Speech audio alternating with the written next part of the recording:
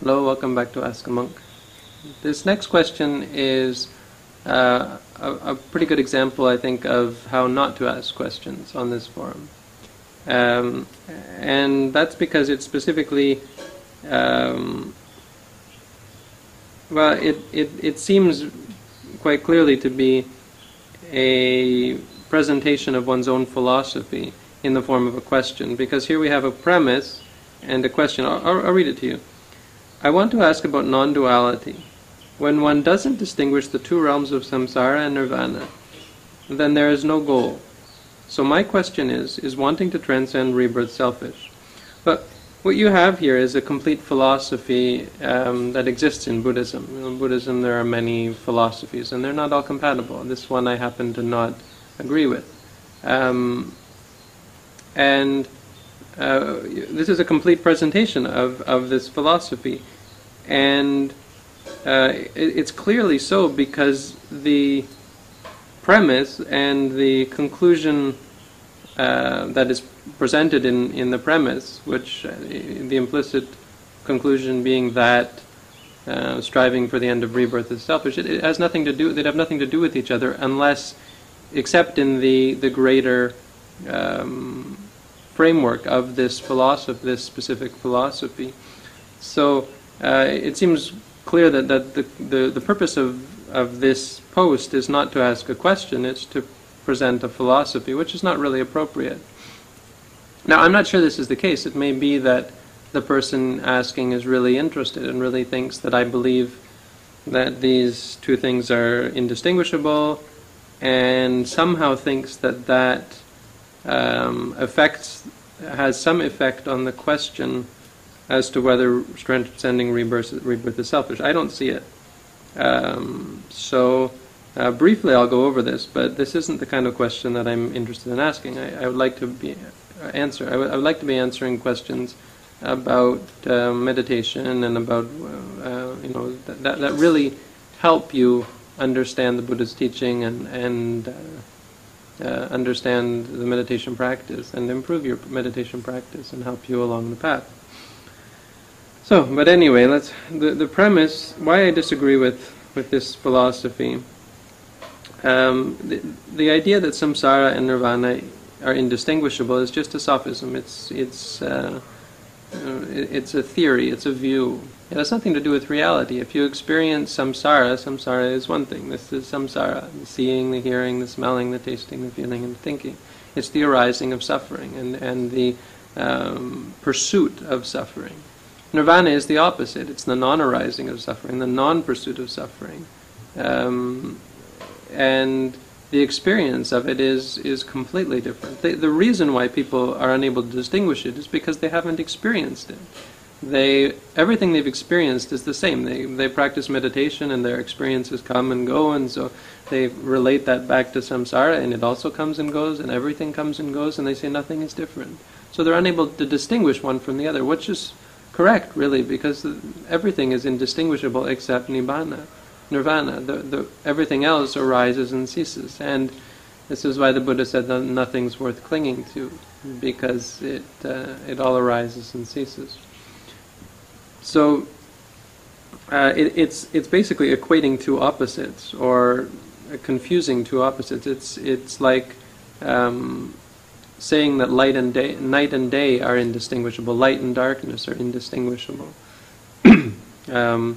Which theoretically is you can come up with a theory that says that is the case, but it doesn't affect the reality that light is quite different from darkness, and that's objectively so. And nirvana and samsara are objectively so as well, no matter what theory or philosophy you come up with, because you can come up with any philosophy you like,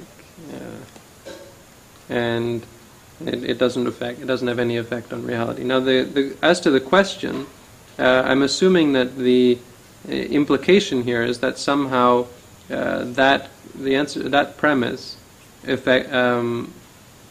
implies that, or leads to the conclusion, supports the conclusion that freedom from, or the desire, wanting to transcend rebirth, is selfish. I'm assuming that's what's implied here. So I can talk about that. Selfishness only really comes into play in Buddhism, as I understand it, in terms of clinging. So if you cling to something and you don't want someone else to have it, if you ask me for something and I don't want to give it to you, it's only because I'm clinging to the object. There's no true selfishness that arises. It's a clinging. It's a function of the mind that wants an object. You don't think about the other person. What we call selfishness is this absorption in one's attachment, and only by overcoming that can you possibly give up something that is a benefit to you. And we're able to do that as we grow up. It's not because we become, well, it could be because we become what we call more altruistic, but that is not the way of the Buddha. That's not the answer, because this idea of altruism is just another theory. It's another mind game, and there are people who even refute this theory that say, how can you possibly work for the benefit of other people? But the Buddha's teaching doesn't go either way. There's no idea that working for one's benefit, another person's benefit, is better than working for one's own benefit. You act in such a way that brings harmony. You act in such a way that leads to the least conflict. You act in such a way that is going to be most appropriate at any given time. And it's not a intellectual exercise. You don't have to study the books and learn what is most appropriate, though that can help for people who don't have the experience. You understand the nature of reality through your practice, and therefore are able to clearly see what is of the greatest benefit, what is the most appropriate at any given time. And it might be acting for your own benefit, it might be acting for someone else's benefit, but that the point is not either or. The point is the appropriateness of the act. So if someone comes and asks you for something, many things might come into play. It depends on the situation. If you ask me for something, I might give it to you, even though it might cause me suffering. There may be many reasons for that. It could be because you've helped me before. It could be because I am able to deal with suffering and I know that you're not. If I have practiced meditation and I am able to be patient or so on, and I can see that you're not, I can see that giving to you will lead to less suffering overall, because for me it's only physical suffering, for you it's mental, and so on. I might not give you any of it because I might see that you are not going to use it, or I might see that if you're without it, you're going to learn something. You're going to learn patience and so on. There are many responses. This is talking about an enlightened person. If a person is enlightened, they will act in this way. It will never arise to them, my benefit, your benefit, because there's no clinging, and that's the only time that selfishness arises. So the idea that wanting to transcend rebirth is selfish really doesn't the idea of selfishness doesn't come into play. It has nothing to do with anyone else, and the only way you could call it selfish is if you start playing these mind games and logic, and it's an intellectual exercise where you say, well, if you did stay around, you could help so many people, and therefore it is selfish to, but it's just a theory, right? It has nothing to do with the state of mind. The person could be totally unselfish, and if anyone asked them for something, they would help them. But they don't ever think, boy, I should stick around, otherwise it's going to be selfish, because there's no clinging, there's no attachment to this state or that state. The person simply acts as is appropriate in that instance. So the realization of freedom from rebirth, or the attainment of freedom from rebirth, is of the greatest benefit to a person. If a person wants to strive for that, then that's a good thing. It creates benefit. If a person decides to extend their or not work towards the freedom from rebirth, and they want to be reborn again and again, then that's their prerogative. The Buddha never laid down any laws of nature in this regard, because there are none. There is simply the cause and effect. If if a person decides that they want to extend their existence and come back again and again and be reborn again and again, thinking that they're going to help people, then that's fine, or that's their choice. That's their path. There's no need for any sort of judgment at all. If a person decides that they want to become free from suffering in this life and not come back, be free from rebirth, then that's their path as well. There's only the cause and effect. So a person who is reborn again and again and again will have to come back again and again and suffer again and again. And it's questionable as to how much help they can possibly be, given that they are not yet free from clinging, because a person who is free from clinging would not be reborn. And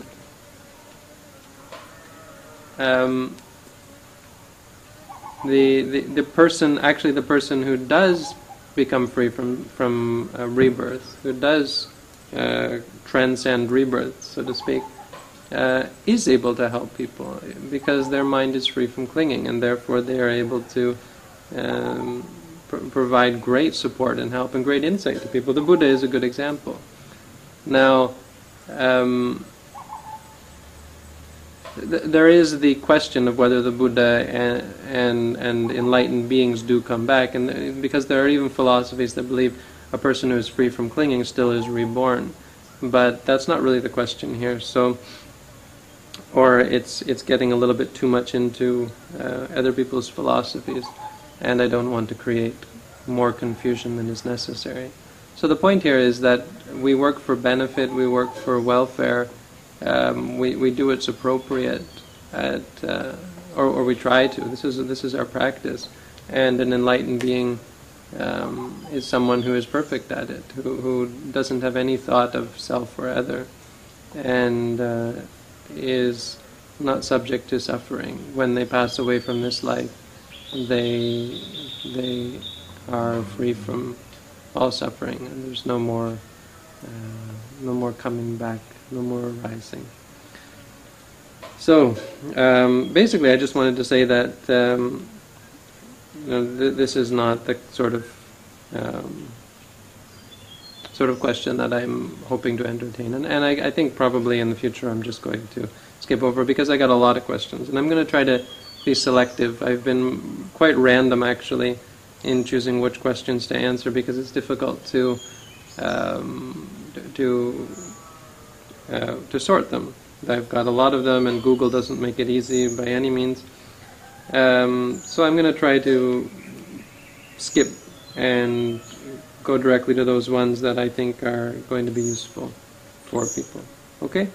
So anyway, thanks for tuning in. This has been another episode of Ask a Monk, and wishing you all peace, happiness, and freedom from suffering.